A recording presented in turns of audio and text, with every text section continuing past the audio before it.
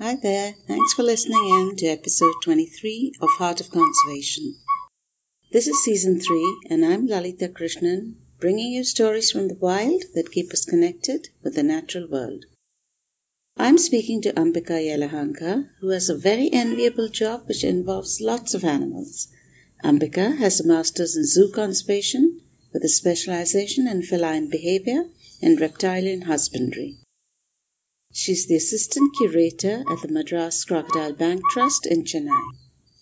Without wasting more time, let's listen to her amazing story. So, Ambika, thank you so much for joining me on Heart of Conservation. It's really nice Thank of you you. for having me. So, Ambika, tell us why, zoo conservation, what inspired you? So basically, my inspiration came from my family. So my family is not directly involved with conservation, but I haven't ever been alone in the house in a way because my mom and dad have rescued over 200 cats and about 100 dogs. So from the time I can remember, there's been at least about more than 10 animals in the house along with the humans. So I knew when I selected zoology, it was not a big shock to my parents because they knew it was going to be something similar to what I've grown up around. Basically that, and so that's why I got into zoo conservation as well because I feel like I would. I did do internships in field research and in captivity, so I fell in love with doing captive work. Field research is great, but I didn't think that was for me. So I did my master's in zoo conservation and got into a zoo and to work here. Such a lovely childhood. Yes. So, what is a typical day at the Madras Crocodile Bank Trust look like as the assistant curator? So as an assistant curator, my day usually starts off with a general checkup round. So I go around and take a look at all the animals with the help of keepers. So the keepers will report to me or the curator, depending on if there is anything to report or if everything is normal. So since these animals are nocturnal, most of the reptiles that we have here are nocturnal. There's a lot of activity in the night, and we tend to miss out on most of it because we are not active in the night. So we just do a general checkup the first thing in the morning just to see if everybody's okay, if there's any leftover food or any feces that need to be removed from enclosures, and kind of decide what enclosures need to be cleaned for that day. And that's just that's basically my morning. So that takes about an hour to go around and check up on all the animals, especially the babies, just to see if they're okay. And then after that, we tend to get into food preparation. So with the help of our keepers, we'll prepare food for the herbivores that we have here. Because for carnivores, it's pretty much the basic food. So meat comes frozen. All we have to do is thaw it and serve the food. Whereas for the herbivores, it needs a little bit of preparation, a little bit of chopping for appropriate sized animals. And after the food has been distributed, I do have some paperwork. So I get about 2 hours of office work done. And then if any medical treatments are required, I also assist the veterinarian with any medical treatments that is required to be done for that day. So currently we have an animal recovering from a surgery. So we have him on an alert watch. So we check up on him every hour. If we have any special needs animals as such, that will take up another part of the day as well. So, you have a full day, really. Yeah, there's a saying if you pet a dog, then you have a full-time job. It goes something like that. But now you have a zoo full of animals and keepers. So, how many are we talking about when you talk about keepers and their wards? How many are we talking about? We have about 50 people working as a team here. So we have all of them separated into different designations. So we have the curatorial team, the education team, and the veterinarian team. and then management. So we combined total is 50, but people are divided into these 4 sections mostly. Okay. So I saw a post where you were providing engaging activity for a reptile. It almost looked like you were playing with it, but of course, it was more like an enrichment. And how important is this for captive animals?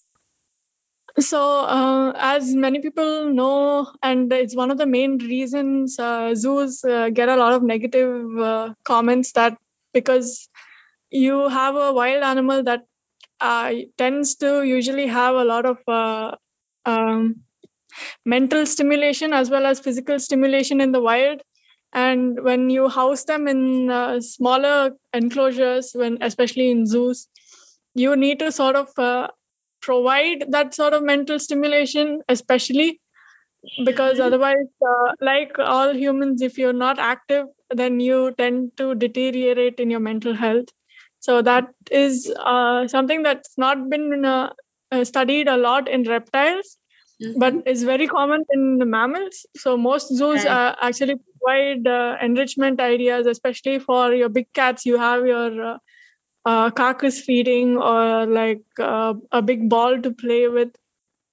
So there's a lot of enrichment with mammals, but people tend to usually ignore reptiles when it comes to this, because they are generally seen as lazy, but they are lazy because they need to conserve their energy. They don't have that much energy as mammals to expend. But in that case, it does not mean that they do not require mental stimulation and physical stimulation, especially in captive animals. So a saltwater crocodile that can swim from a continent to another continent needs a lot of exercise, especially when it's in captivity. Otherwise, weight gain becomes a problem. And to stop animals from displaying stereotypical behavior and sort of stop the decline in mental health, enrichment is provided. I am now training with an alligator, Ali. She's the only alligator to be bred in India in captivity. Oh, wow. So I do enrichment activities with her, with some of our juvenile gharials, and also with our Komodo dragons. So depending on species, the enrichment activity will change, but most of them will include a positive reinforcing stimulus, such as food. So any behavior that I want them to display will be rewarded with food. But even if they display a negative behavior, there will not be a punishment as such. So she is open to display any sort of behavior she wants. But if she wants food, she will have to kind of do what I ask her to do. When I'm talking about the enrichment, it's when in captivity, especially in zoos, the enrichment is trying to get them to behave how they would naturally. So that is what separates us from circuses, because circuses will make them do human-like tricks and kind of jumping through the hoops and things like that. That is not what we are aiming to do. We just want her to like swim really fast or kind of jump up to get her food, which are things that these animals do in the wild. And we just want her to display those same wild behavior just in captivity. So there's no unnatural behavior that will be encouraged. Yeah, I like the way you differentiate it from what they do in the circus.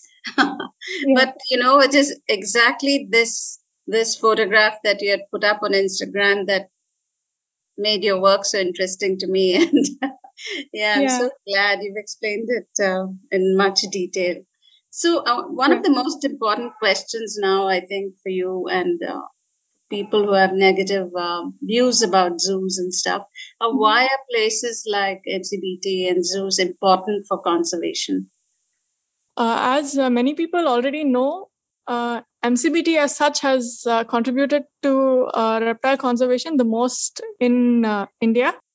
So Rom and Zai Whitaker started this facility because the crocodilian population, especially the marsh crocodile and gharials, had declined so much they were about to be critically endangered.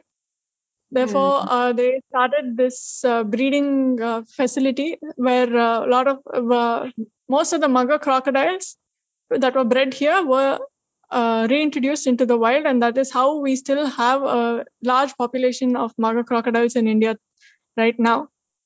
So zoos as such, especially that are very much focused on conservation breeding, especially for critically endangered animals, is very essential, because one of the most popular stories currently with the critically endangered species is the white rhino, where Sudan, the male passed away, and the species has been declared functionally extinct. But there are two females in captivity, which people are hoping to breed to bring back the species. So for animals that have been hunted to that extent, bringing them back would be only from a captive place as such. So zoos play a very important role in conservation breeding. Other than conservation breeding, zoos also play a very important role in education, because I pretty much think everybody saw a wild animal for the first time in a zoo. As a kid, the parents would have taken them to a zoo, and that's where they see a wild animal. And you get to learn about the animals that you didn't even think existed in this world. And I think it kind of builds a sort of curiosity. So we have a great education program at MCBT as well. So kind of explaining why reptiles are important, why you should not have an irrational fear of them, because irrational fears of snakes are like generational. It's passed down from your grandparents, parents, and things like that. So if they kind of visit the zoo and we kind of help eradicating that fear, we will be probably helping. Maybe that person will not go and kill a snake if it enters his house next time. So we're just hoping that the education plays a big role in kind of, especially in eliminating fear of reptiles, and also kind of builds that curiosity. Like, okay, maybe they want to join conservation, because more people in conservation, the better. I think education and awareness make a big difference, but I will tell me if I'm wrong, but is it more likely that a younger child or a younger person is going to be influenced by you more than, say, an adult who has lived his life here? Yeah. So, the last time I visited a zoo was in Nainital. That was like eons ago. And to tell you the truth, I'd never seen healthier animals in any other zoo. Yeah. I don't know if it's the altitude or the management, but they also had the opportunity for the public. I saw that companies were sponsoring animals, which is pretty unique back in the day. So I believe CBT also does that. But how receptive are people to sponsoring reptiles? I think with MCBT especially, there's a lot of sponsors and a lot of people adopting the animals, because the curiosity for snakes and crocodiles has kind of exponentially grown throughout the years. And the outreach programs done by MCBT has also played a really big impact, because my co-workers kind of travel around the country and visit schools and hospitals, and kind of try to like bring these species into light, and kind of talk about why conserving them and why respecting their boundaries is also very important. So I think the outreach programs have played a very big role, as well as social media. So we have a good following on social media, and we also have a big following for our founders as well. So since they have done a lot of great conservation work for the country, they have I would say, a fan following. So we have some people who are very loyal, and so the adoption scheme, and it's going quite good, especially the sponsorships. So there's a lot of people that want to adopt crocodiles. So are these from India, or are they from abroad mostly? Most of our adopters are Indian, we do have a couple Good to know. of people from abroad. Okay. And when Especially, we have a lot of parents kind of adopting for their children's birthday as a birthday gift. how So nice. that's really nice. Yeah. Okay, very cool. Changing Yeah. the whole mindset. And Yeah. yeah. So when you talk of outreach and going to schools and what kind of schools do you go to? I'm just wondering whether they're private So, schools, government schools, or do you cover the whole spectrum? no, I think the entire spectrum is covered because we first started off with government schools, especially around Chennai, because we are situated in Chennai. Mm-hmm. So it was first initiated to all the government schools around Chennai and in Chennai, and then the radius sort of expanded from there. And now we have like sister organizations that have taken up the same kind of are doing it in different states as well. So we have a bunch of organizations that collaborate with us and do it in the state that they're present in, such as Andhra Pradesh and Karnataka. It Go ahead. started off with government schools, but it kind of we started advertising it more on our social media, and that caught the attention of public schools and private schools as well. So Okay. colleagues are now currently in collaboration with companies that will help sponsor our travel and things like that. Are going to schools all around the country right now, Yeah. including the Northeast, especially. For now, we're concentrating on hospitals and schools in the Northeast, and we're hoping that it'll be fruitful. Okay. So these are through your sister organizations, but what if a school approached you and said, would you come and do a presentation for us? We pay, Definitely. or it can happen that way also.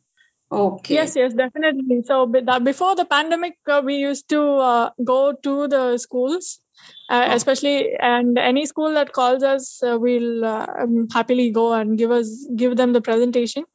So for okay. multiple classes, I think my colleagues went about every day for like 2 weeks to give talks to multiple Nice. classrooms. Mm. Especially the snakes are a big fascination. King Cobra always brings out a lot of screams from the children.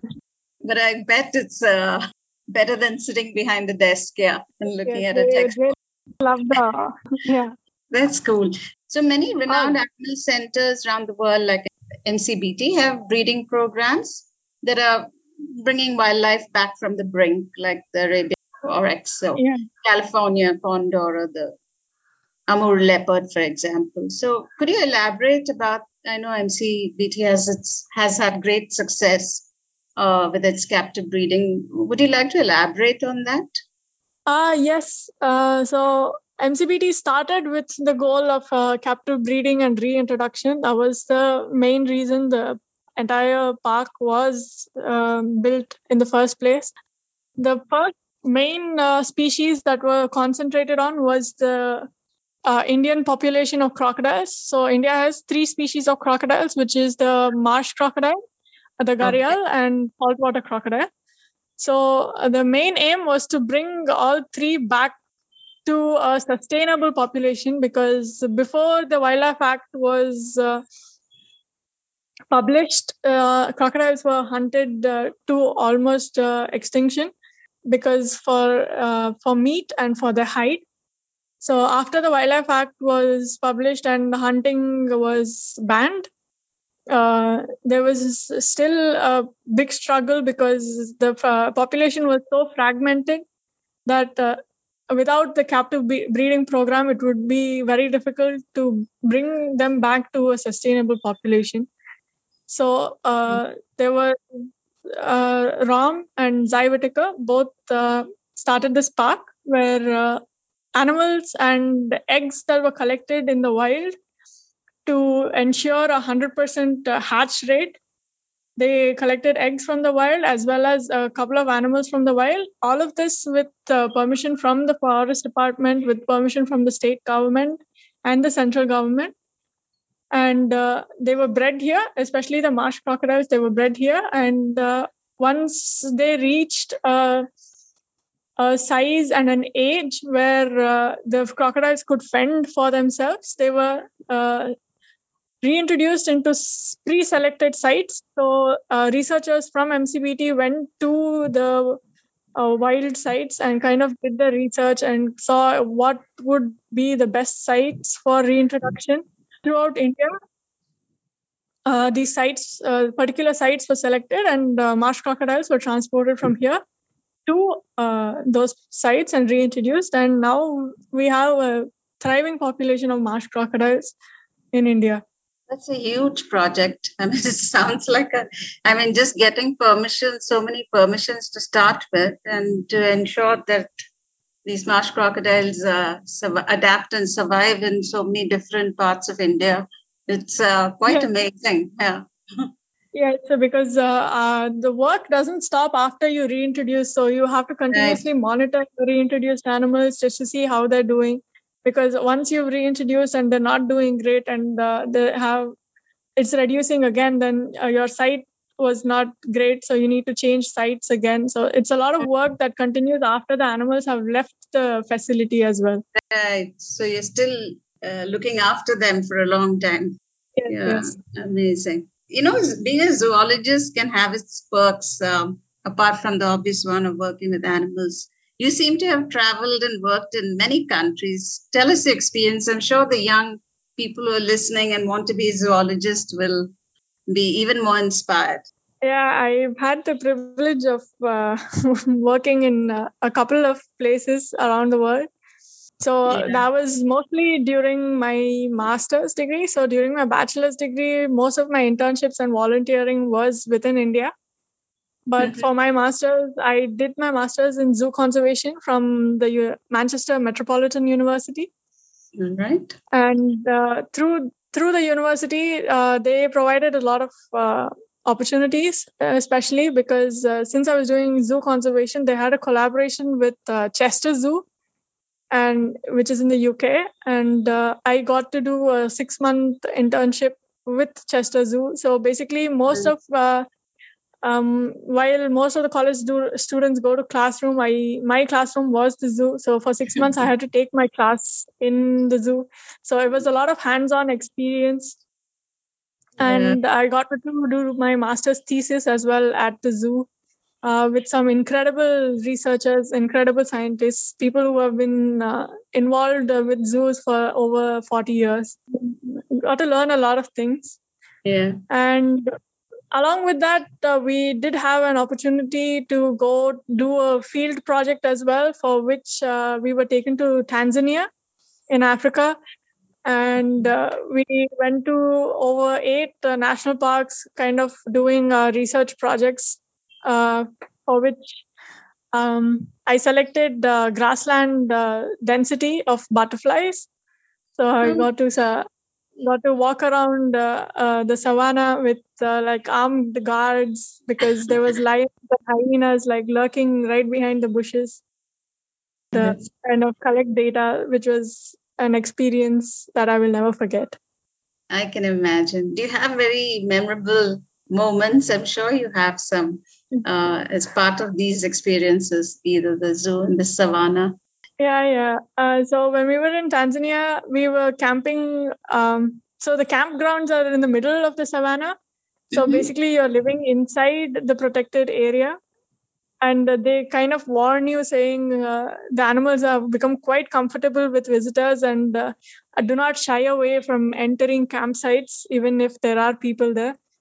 So we were always told to be on the lookout. And when we were in the Serengeti and we were camping out in the night, and a bunch of girls, we went to use the washroom and opened the door, and there was 3 hyenas inside the washroom.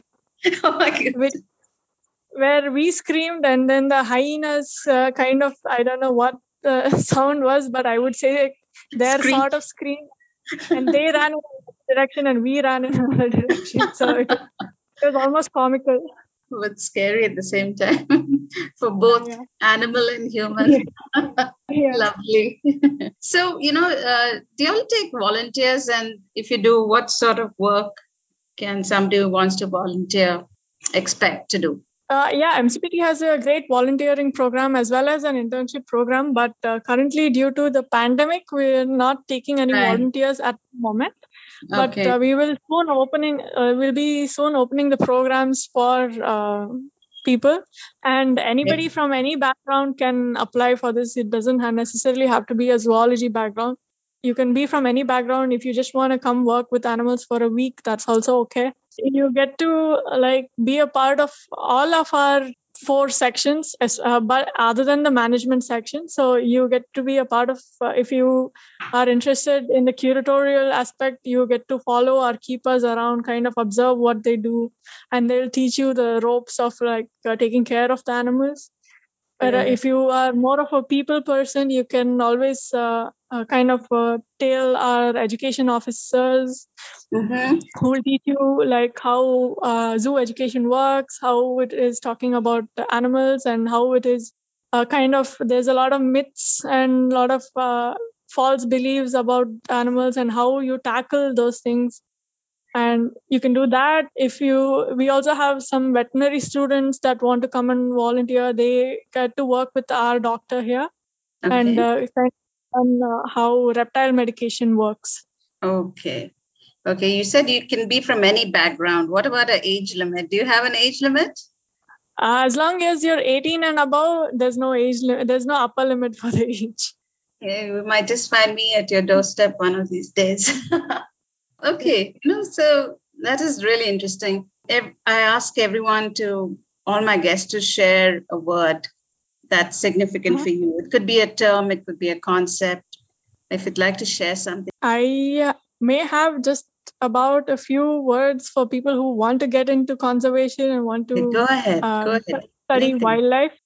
I would say, if you have the opportunity and if you have the financial aid, please go ahead and spend that to get further your education. Otherwise, please look into getting internships and volunteering programs rather than taking out loans. Don't go into debt to try to get into this field, because this field will not help you pay your debt back.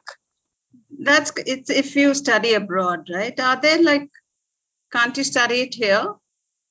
Yeah, you can study it here, but it's quite cheap as well. There's the Wildlife Institute of India, and there's NCBS and IISc.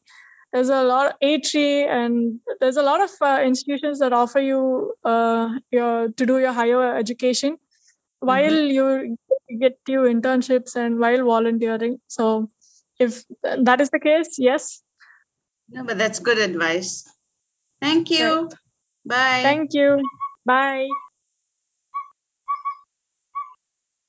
Do check out the links provided by Ambika. I hope you enjoyed episode 23. Stay tuned. I'm Lalita Krishnan, and you're listening to Heart of Conservation. You can read the show notes in my blog, Earthy Matters.